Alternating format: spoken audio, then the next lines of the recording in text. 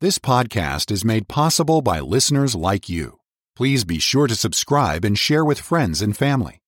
To help support this ministry, please visit walkwiththeking.org/donate. Thank you for listening. And hello, radio friends. How in the world are you? You doing all right? Thank God you can be in the world but not of it. And that's the background of that little greeting that establishes the fact that this is indeed your friend Dr. Cook, and I'm glad to be back with you once again to share from the Word of God. We're looking at the book of Mark, chapter 6. The apostles gathered themselves together. This is verse 30 of Mark chapter 6. Apostles gathered themselves together unto Jesus and told him all things, what they had done, what they had taught. Now you remember he had sent them out on a deputation tour. It said they went out and preached that men should repent. That's Mark 6:12. Cast out many demons, anointed with oil many that were sick, and healed them. Then we don't hear any more about their trip, while the story shifts over to the matter about John the Baptist and his tragic end. Beheaded because of the fury of Herodias. And now that John's disciples heard about it, and they came and took up his corpse and laid it in the tomb. Well, it says that the apostles gathered themselves together and told him all things, what they had done, what they had taught. Do you ever do a post-mortem on your efforts with the Lord? Most of our praying has to do with what we want from God, isn't it true? Lord, bless me in this and guide me in that and supply the other need and take care of such and such persons, loved ones generally, or members of your church or members of your college or your business or your neighbors or friends. And it has to do with asking Him to do something that is not yet done. Our praying oftentimes, and I would think for the most part, has the idea of, Lord, there's something that yet needs to be accomplished, either by way of meeting a need or averting a danger or healing a heartache or saving a soul or whatever it may be, and please do this. We bring a sort of a laundry list to God, isn't it true? Now, that's all right. God never said we shouldn't do it. It says, let your requests be made known unto God. Call unto me, and I will answer thee, and show thee great and mighty things which thou knowest not. So future blessing is part of God's plan. No problem. But I'd just like to drop a thought into your mind. The disciples told Jesus all things, what they had done and what they had taught. Do you ever do a post-mortem on your morning service, Pastor? I mean with the Lord, not just your wife or some other helpful church member who will tell you what was wrong. I've had some folk like that. Haven't you, preachers? Oh, boy. I used to get a call, either a knock on the front door or a telephone call along about 6:30 or 6:30 on a Monday morning. And the inevitable question would be, did I get you up? And my answer, of course, would be no, I had to answer the doorbell anyway.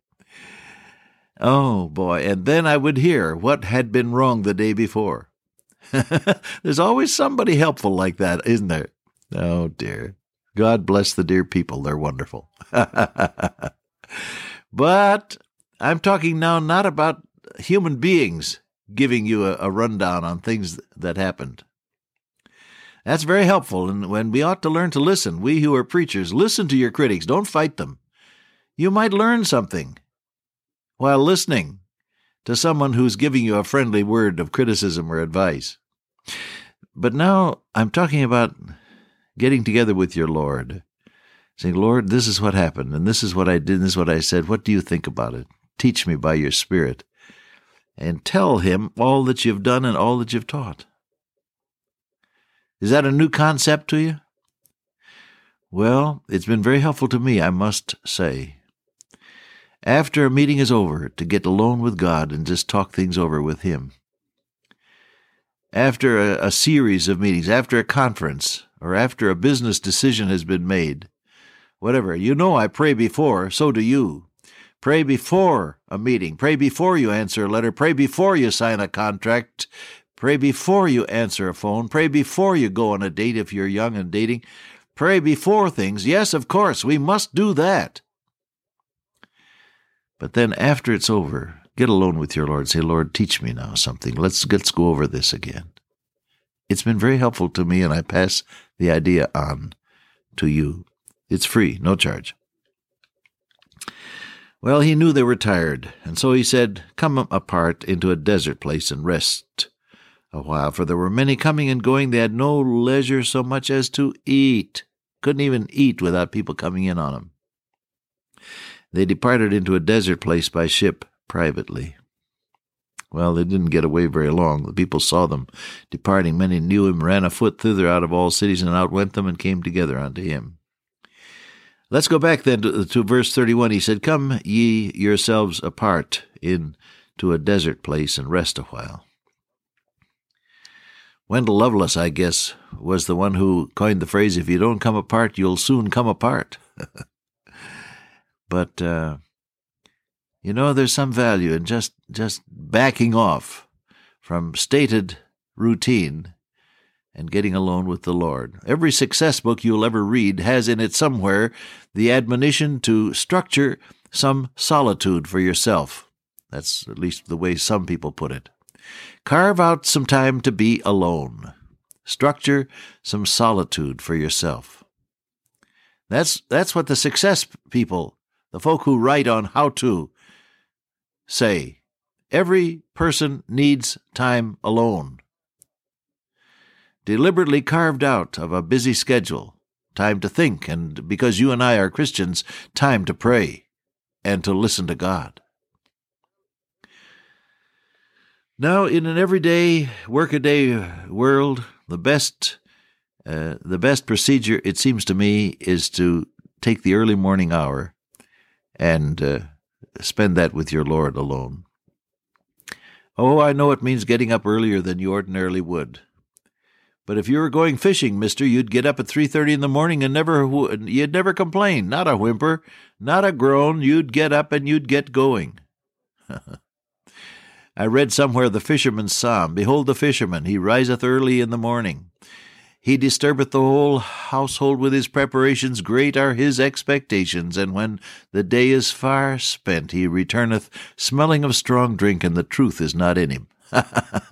Well, of course, that one phrase about strong drink, you ought to leave that out because you're a Christian. Well, you don't complain when you've got something that excites you. That's my point. So now you're going to talk to the King of the universe, the one who runs it all, the one whose almighty power can make your life a miracle instead of a drudge.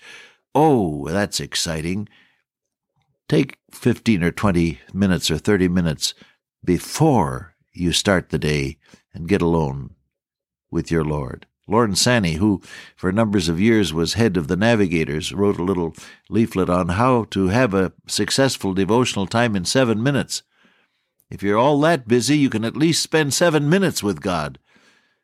Time to read His Word, to confess your sins, to worship and to adore Him, to ask for His guidance, to commit yourself by faith to Him, and then to go on your way. It doesn't take all that long to commit yourself to the Lord.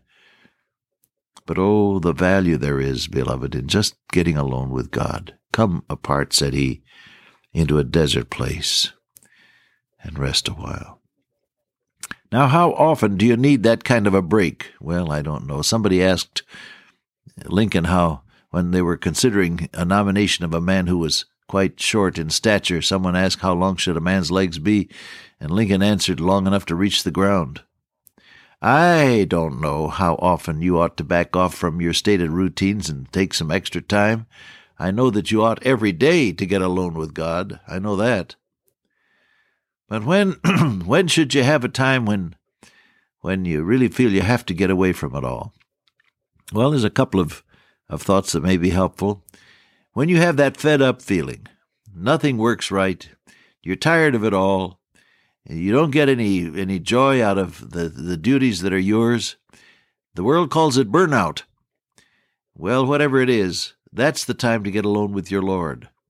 Don't quit your job. Don't run away from your obligations. Instead, seek your Lord. That's what happened to Elijah. He was so tired he wanted to die, which was, of course, a mistake because that's apt to be fatal. And God knew it, and so He rested him, fed him, and gave him a new touch. When you're burned out, and some of my listeners may feel just that way this minute, you've had it up to here, you just don't want any more. Well, at that point, you better get alone with your Lord. Look, if you broke your leg, you'd be off the job for 6 weeks. You certainly can take an hour or two or a day and go somewhere, rent a motel room, get alone with God, get down beside the bed and call on God and pray until your eyes are wet and your heart is warm. Read His Word until His Holy Spirit speaks to you directly and ministers to your need. Confess your sins and shortcomings and failings and trust Him for a new touch. By the time you're finished, my friend, you'll have new strength and new vision as well. You won't be burned out anymore. Come apart into a desert place and rest a while. When do you need it? When you feel burned out, when you feel like you've had it, when you feel fed up, when you have lost the glow and the shine and the thrill of serving God. At that point, seek your Lord. Don't wait. Nothing else is as important as that. What do you do when you're seeking God? What do you do when you want to back off from your routines and be refreshed? Well, I think I've already told you a moment ago. Get alone. Alone. A place where you can lock the door and throw the key away, as we say. And then get into God's Word. Open His Word and read it and let Him speak to you and pray honestly. Have a little agenda of prayer and go down the list of things that are on your heart. Pray about you, your character, your needs, your failings and faults and sins, and all of that. Let the blood of Christ cleanse your conscience. Get right with God. The essence of fatigue, listen to me, the essence of fatigue oftentimes comes from a guilty conscience. When your conscience is cleansed, your energies are renewed. And so let the Lord cleanse your conscience and forgive your sins and restore you to fellowship, and then wait on Him for His blessed touch upon your life. Good idea? Some of us need that. I know some of my listeners are so terribly busy, you scarcely have time to turn around. Oh, how busy you are. And it's nobody's fault. It's not yours. It's just in the nature of things. But I can guarantee you that if you took a little time alone with God, you'd be far more effective, and you'd have the thrill of being a worker together with Almighty God. Get God into the act. It'll go better. Dear Father, today, help us to have the good sense to get alone with Thee, to be refreshed and renewed. In Jesus' name, amen. Till I meet you once again by way of radio, walk with the King today and be a blessing.